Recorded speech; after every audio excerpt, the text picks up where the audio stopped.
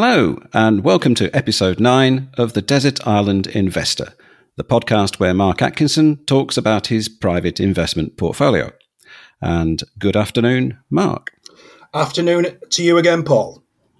Okay, so it's obvious that the first question has to be, what on earth is that product shown in the thumbnail for this episode of the podcast?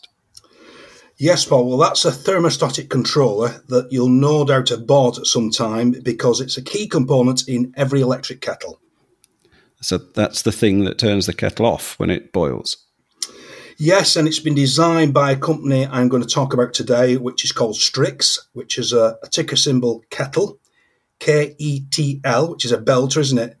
I'm not always sure that you knew what a kettle was, Paul. We worked together for many years, but they're based on the Isle of Man. Okay, so what are the base numbers for STRIX? Right, well, it has a market capitalisation of 220 million. The PE is 9, and it has a yield of 6.0, and that's based on the current share price of £1.01. And they were first listed in 2017. When did you invest?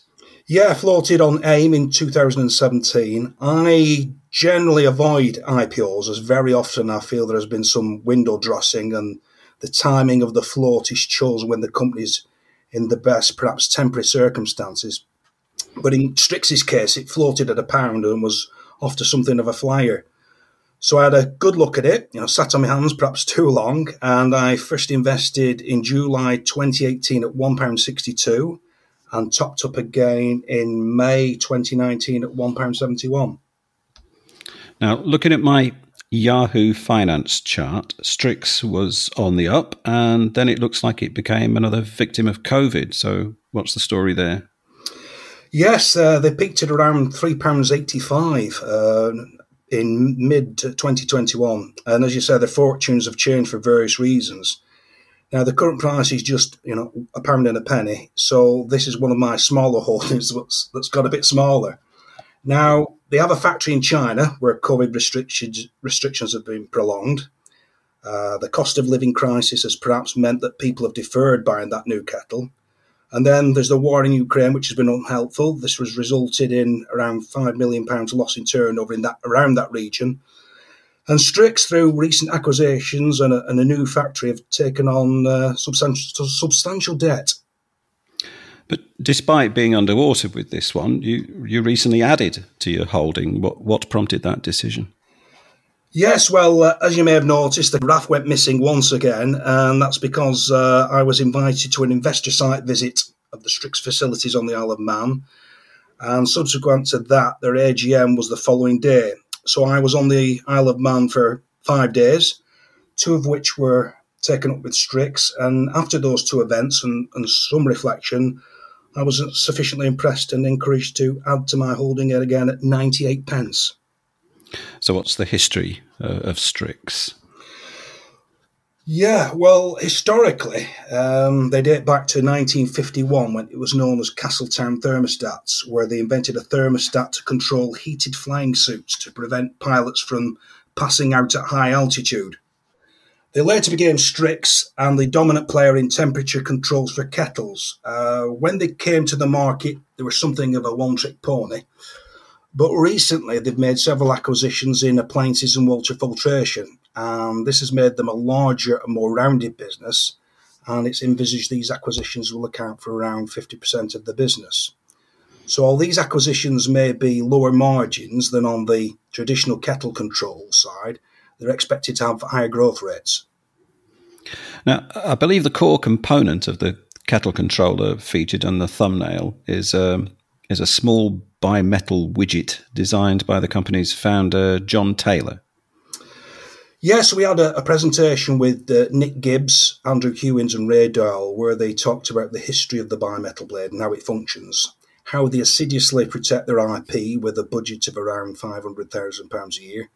That covers their patents, policing the market and having infringements withdrawn. Now, Strix will scour the likes of Amazon for any new kettles. Then they'll buy one, take it to pieces, and if they find if there are any infringements, then they'll ensure that these are immediately withdrawn from the market. Then they generally enter into a dialogue with the offender and suggest that in order to allow continuity of supply, they use STRIX product. Now, this is a tried and tested and a successful modus operandi.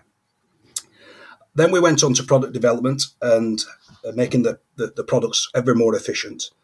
Perhaps if you're familiar with that kettle that's obviously reached boiling point and it's juddering and bouncing on the kitchen top. Well, this is when it's used its most electricity unnecessarily, and STRIX can rectify this. The price of the STRIX product remains the same whether it's in a budget kettle or a luxury brand, and it was interesting that when a kettle fails, it's usually down to another component and not the STRIX part. The Isle of Man are very proud of John C. Taylor. I believe in 2017 the Isle of Man Post Office released a series of 6 stamps to honour his achievements. Yes, given that the Isle of Man is a small island with about 85,000 employees, STRIX have had a high profile, and given the success and the role of their employer, they're well known. And perhaps those that haven't heard of STRIX may have heard of Eddie Davis. Yes, Paul, the late Eddie Davis. He was the former CEO and chairman of STRIX. You're a Boltonian, Paul, and I live in Bolton. Oh, sorry. Sorry about that, Paul. Sorry I don't know if I've offended you or not, or whether you're just correcting me. No, not at all. But you currently live in Bolton, right? And he was born not too far from you in Little Lever and later educated in Farnworth. And he made his fortune through STRIX and became a high-profile philanthropist. He was awarded an OBE and CBE and donated money to the Victoria and Albert Museum and the Royal Bolton Hospital, and also became the majority shareholder in Bolton Wanderers Football Club. So I suppose that's perhaps the epitome of a charitable cause. And the site visit, was that enlightening? Yes, I learnt a great deal, and it was a good use of my time. Taxi collected us from our hotel and took us to the HQ that's at Castletown, which is in the south, conveniently across the road from the airport. And we met CEO Mark Bartlett, CFO Raudas Wong, and Harry Kiriakou, who is the Chief Commercial Officer and MD of Consumer Goods. There were about 15 attendees. Unfortunately, a flight from Gatwick was cancelled that morning, and there were 9 absentees due to that. But I suppose, if anything, it allowed me more time with management. So we were split into 2 groups. I was in the first, and we went to Ramsey, where the components are manufactured. So are they a large employer? They employ about 50 in Ramsey, where the production's done, and 60 at head office. They used to employ around 800 on the Isle of Man until the bulk of manufacturing and assembly moved to China. Now, my understanding is that they employ around 600 to 680 in China, depending on seasonality, around 200 in Australia, 60 in Italy, and a further 60 in Wolverhampton. Then we went through to the production facility to see the blades being manufactured, and this was hosted by Anne Shields and engineer Sid. And it really was impressive how the batches have traceability. In case there's any defects, as you can imagine, electricity and water going into a kettle, it's important. They can determine the date, time, machine, employee, source of materials, and even the room temperature. And once a week, the finished product is shipped out to China, where it's to be assembled with the rest of the finished product. So the patent on the blade itself has long expired, but even though other companies can make them, the blade still needs to be incorporated into a controller mechanism, and it's that design that STRIX holds patents on. Correct. Yeah, they've got around 150 patents in place, with another 50 being processed. Now, the patents last for 20 years. Now, we often hear about a patent cliff in pharmaceuticals, and I asked if they ever found a large number of their patents maturing at the same time. Now, they said that this did occur back in 2015, but they advised that when the patent expires, it's not generally problematic, as they've become so ingrained with their customer over the preceding 20 years. So my understanding of the patents is that it's often around very subtle differences in the positioning of the blade that affects the overall conductivity, efficiency and performance of the kettle. So I often ask you whether your choice of investment company has a moat. So do STRIX have a moat full of boiling water? Oh, nice one, Paul. No, but it's not that. It's their patents and their success in ensuring their enforcement. What's the market share then in kettle controllers? How is that split? Well, market share by value is 56%, so it's over half the market. And by volume, it's 38%, which suggests it's an added value product. Now, the split around the world where that comes from, 70% is defined as regulated. That's a more advanced market that they deal in. 70% is regulated. 40% is their market value in China, and 35% is what they classify as unregulated. Now, there's lots of big markets there that haven't been exploited yet, and very few sales are of kettles in America. So STRIX estimate that 1 in 10 of the world's population use their products every day. Now, that's an amazing footprint for what is a relatively small business. Now, I can't think of a similar sized or smaller business having that kind of reach. So perhaps if one of our listeners can think of an example, they'll drop us a comment.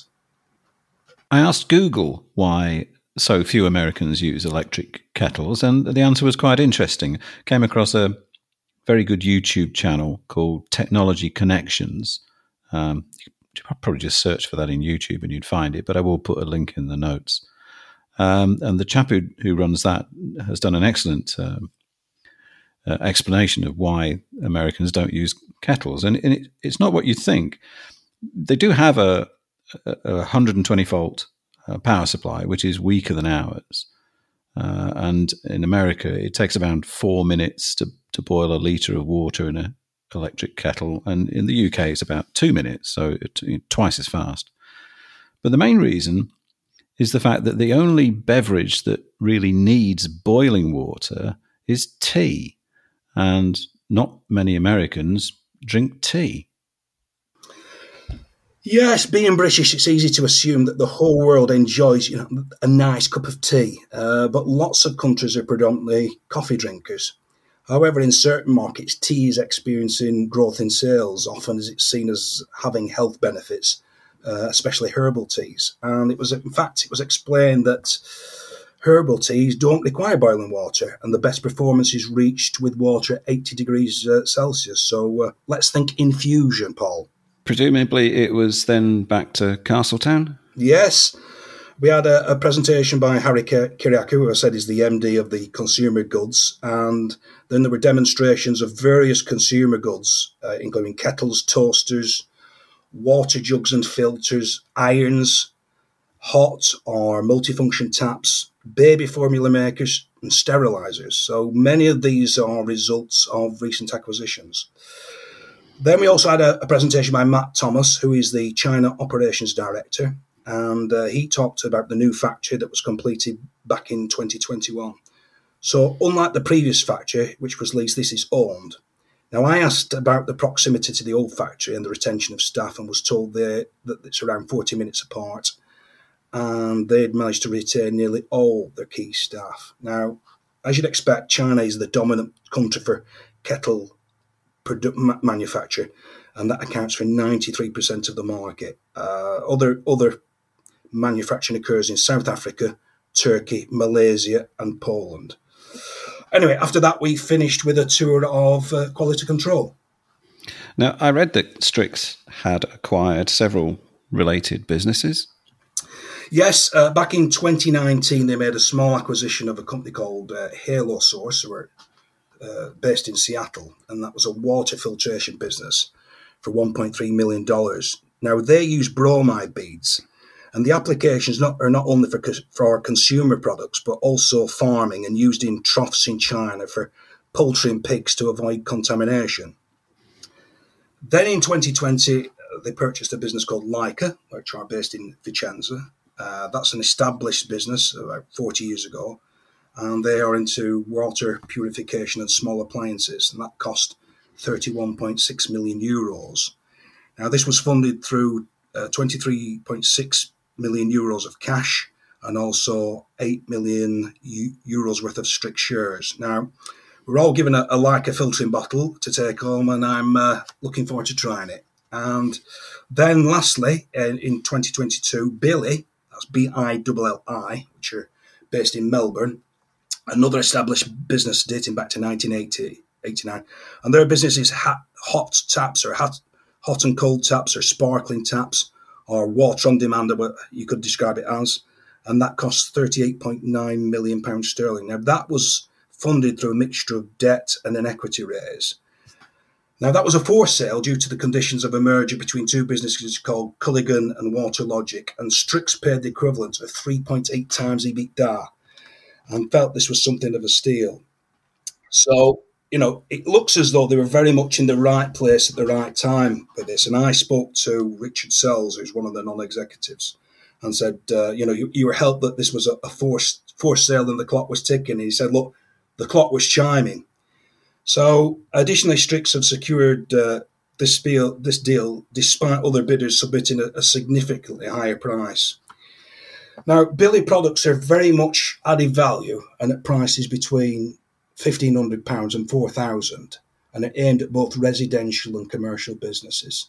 And in New Zealand, they said they just won their biggest ever contract to supply a hospital.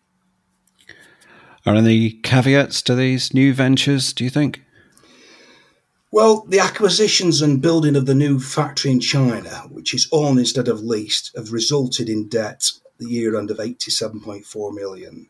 Now, there will be no further acquisitions or capex now until that net debt to EBITDA, which is at 2.2 at the year end, falls to below 2.0 for 2023 and 1.5 for 2024. Now, debt can be unforgiving if things go wrong or the unexpected happens.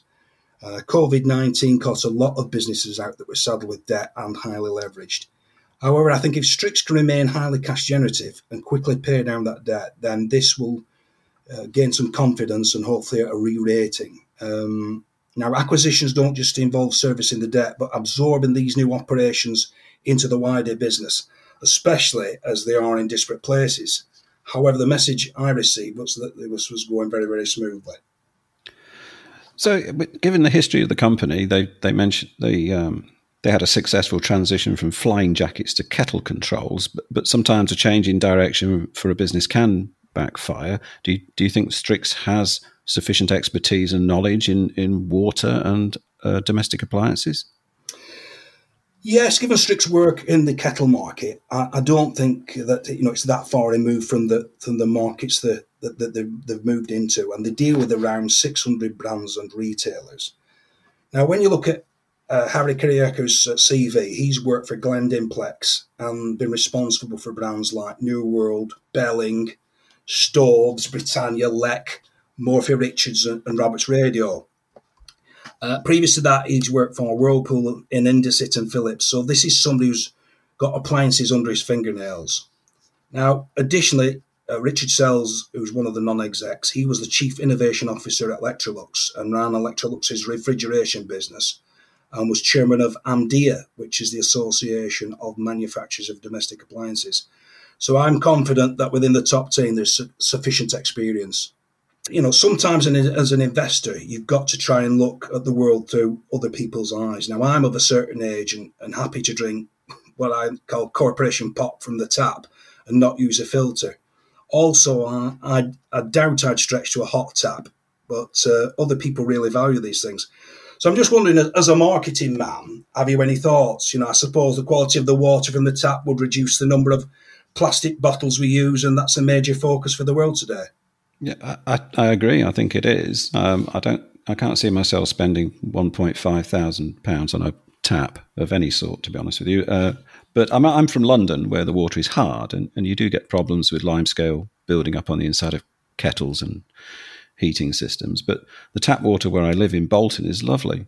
And I don't know how it fares contaminant-wise, but it's crystal clear and tastes really good. So I can't imagine ever buying a water filter myself either. And to be honest with you, I think buying bottled water in the UK is a modern bad habit encouraged by the £1.6 billion UK bottled water industry. They've been playing the health card for decades to convince people they risk death from dehydration if they don't buy a plastic bottle of water every day.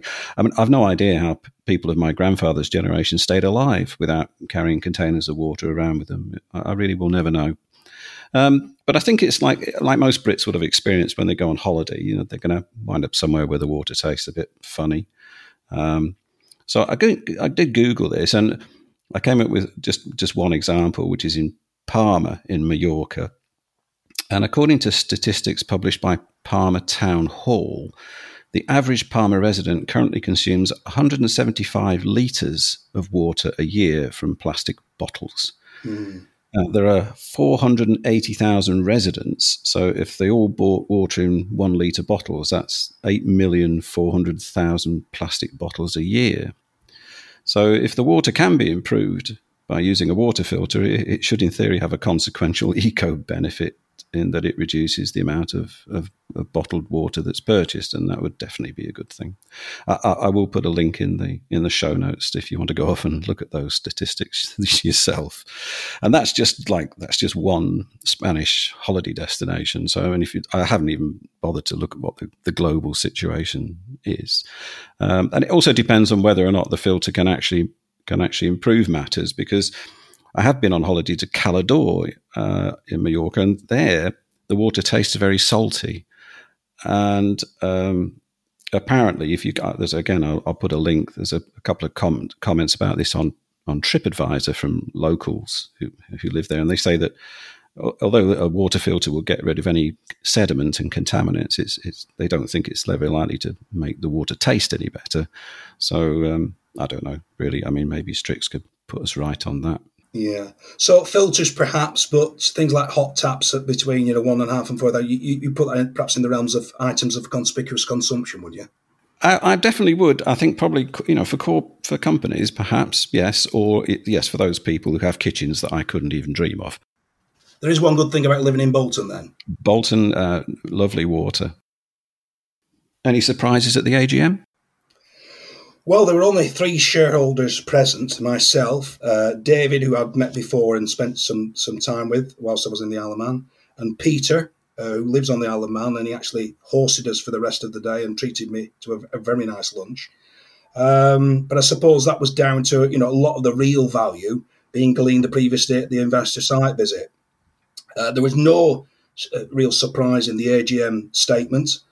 They alluded to green shoots and improved trading with Q2 up on Q1, and the expectations of profits after tax for the year were given as 25.8 million. There weren't a lot of questions during the AGM, as again lots had been covered the previous day, but it was useful to clarify a few issues, and if I was unsure about 1 or 2 things, and I thought about them overnight, and it was nice to informally afterwards meet and converse with our non-execs. And subsequent to this, as a shareholder, I was invited to the opening of the new showroom in Farringdon, which was a nice touch. So the STRIX share price has been something of a roller coaster ride, and you're currently sitting on a loss, but you seem quite relaxed.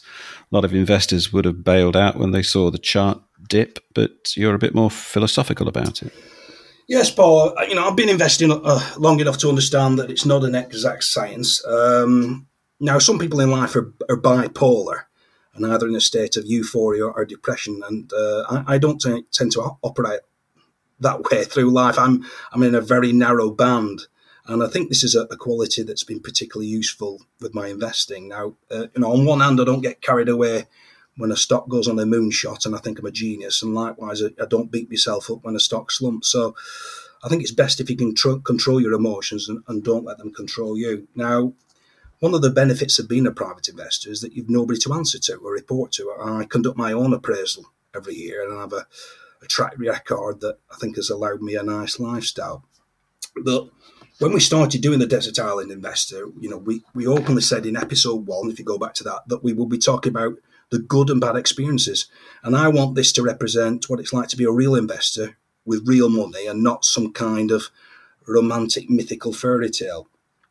It would have been disingenuous if I had gone to the Isle of Man for 5 days based around attending an investor site visit, an AGM, and then instead of discussing that, that stock, cherry picking a winning investment or a stock that's been basking in the sun at the current moment in time, and there are one or two.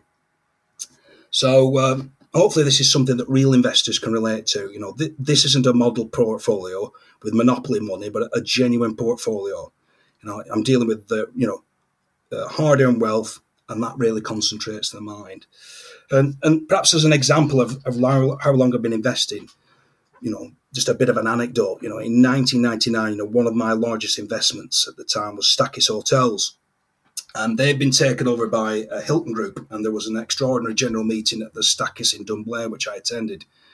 Now, being in hospitality and leisure, as you would expect, it was a very lavish affair and highly attended, given the vote on the takeover and the premium shareholders were expecting.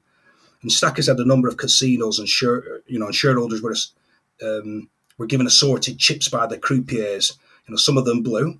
And as we tried our hand at roulette with that steel ball mesmerically rotating in the opposite direction of the wheel, I was randomly plonking down these chips, worth 20, 50 and £100 because it didn't really matter.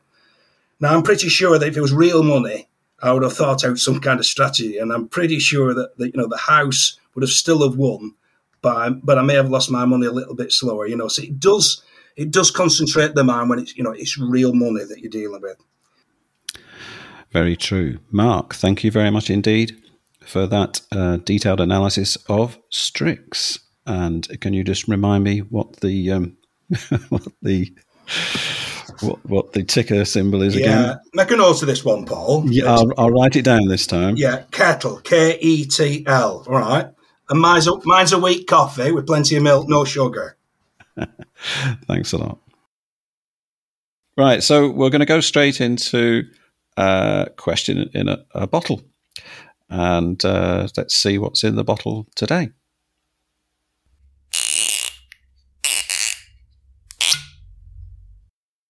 It's a question from David Raywood. And David asks, I would be interested to hear your thoughts on averaging down your share price in a company by buying more shares in the company when the share price is falling in value below what you bought previously. So what thought processes do you go through when deciding if averaging down will be possibly worthwhile or best avoided? Right. Firstly, thank you, David, for your question and for your support. It's appreciated. My personal opinion, and it is just my personal opinion on averaging down, is that it's a very dangerous tactic, especially if you're ignoring the fundamentals and the prospects of the business, and you're blindly averaging down, just trying to rescue a position where you find yourself in the red. And you could say it's a bit like a gambler who's trying to double his bets in a casino. It can easily end in ruin. So at source, I'd try and identify the hang-ups that investors experience by having a loss on their books. And very often, I think it's why some investors have stop losses, and it's simply to expunge a loss from the portfolio. I understand it can be like a dagger to the heart, and when you're looking at that screen, that red negative is searing and burning into your eyes. So perhaps conversely, and I'm not trying to be defeatist, but I think it's best to be realistic, and I'd try and accept that losses do occur, and you need to accept them, and that they're part and parcel of investing. Now, it doesn't necessarily mean that you're a failure or foolish if you suffer a loss. Some excellent investors only have a 60-40 winners to losers record. So, as an investor, I would suggest that going long. If you go long, the odds are in your favor because you can only lose 100% on a stock. But if you pick a winner, there's no ceiling to it, and it can multi-bag. So I'd look at your performance across the whole portfolio. Now, often it should be that winning stock that you're adding to and not the loser. So in effect, you're averaging up as opposed to averaging down. There's a famous saying, water the flowers and not the weeds. So sometimes it's simply best to accept that on this occasion, you've got it wrong, take it on the chin, try to best to learn from the experience and move on. And there shouldn't be any form of ridicule because you're managing your own portfolio. Nobody else should have visibility of it. So it's a case of if you're comfortable with it, then that's it. You haven't got to answer to anybody else. So I wouldn't fall into the trap of becoming anchored to your buy price and this obsession with, I've got to get level. The best decision on whether to buy or sell a stock should be down to its fundamentals and its prospects and not the price you paid for it.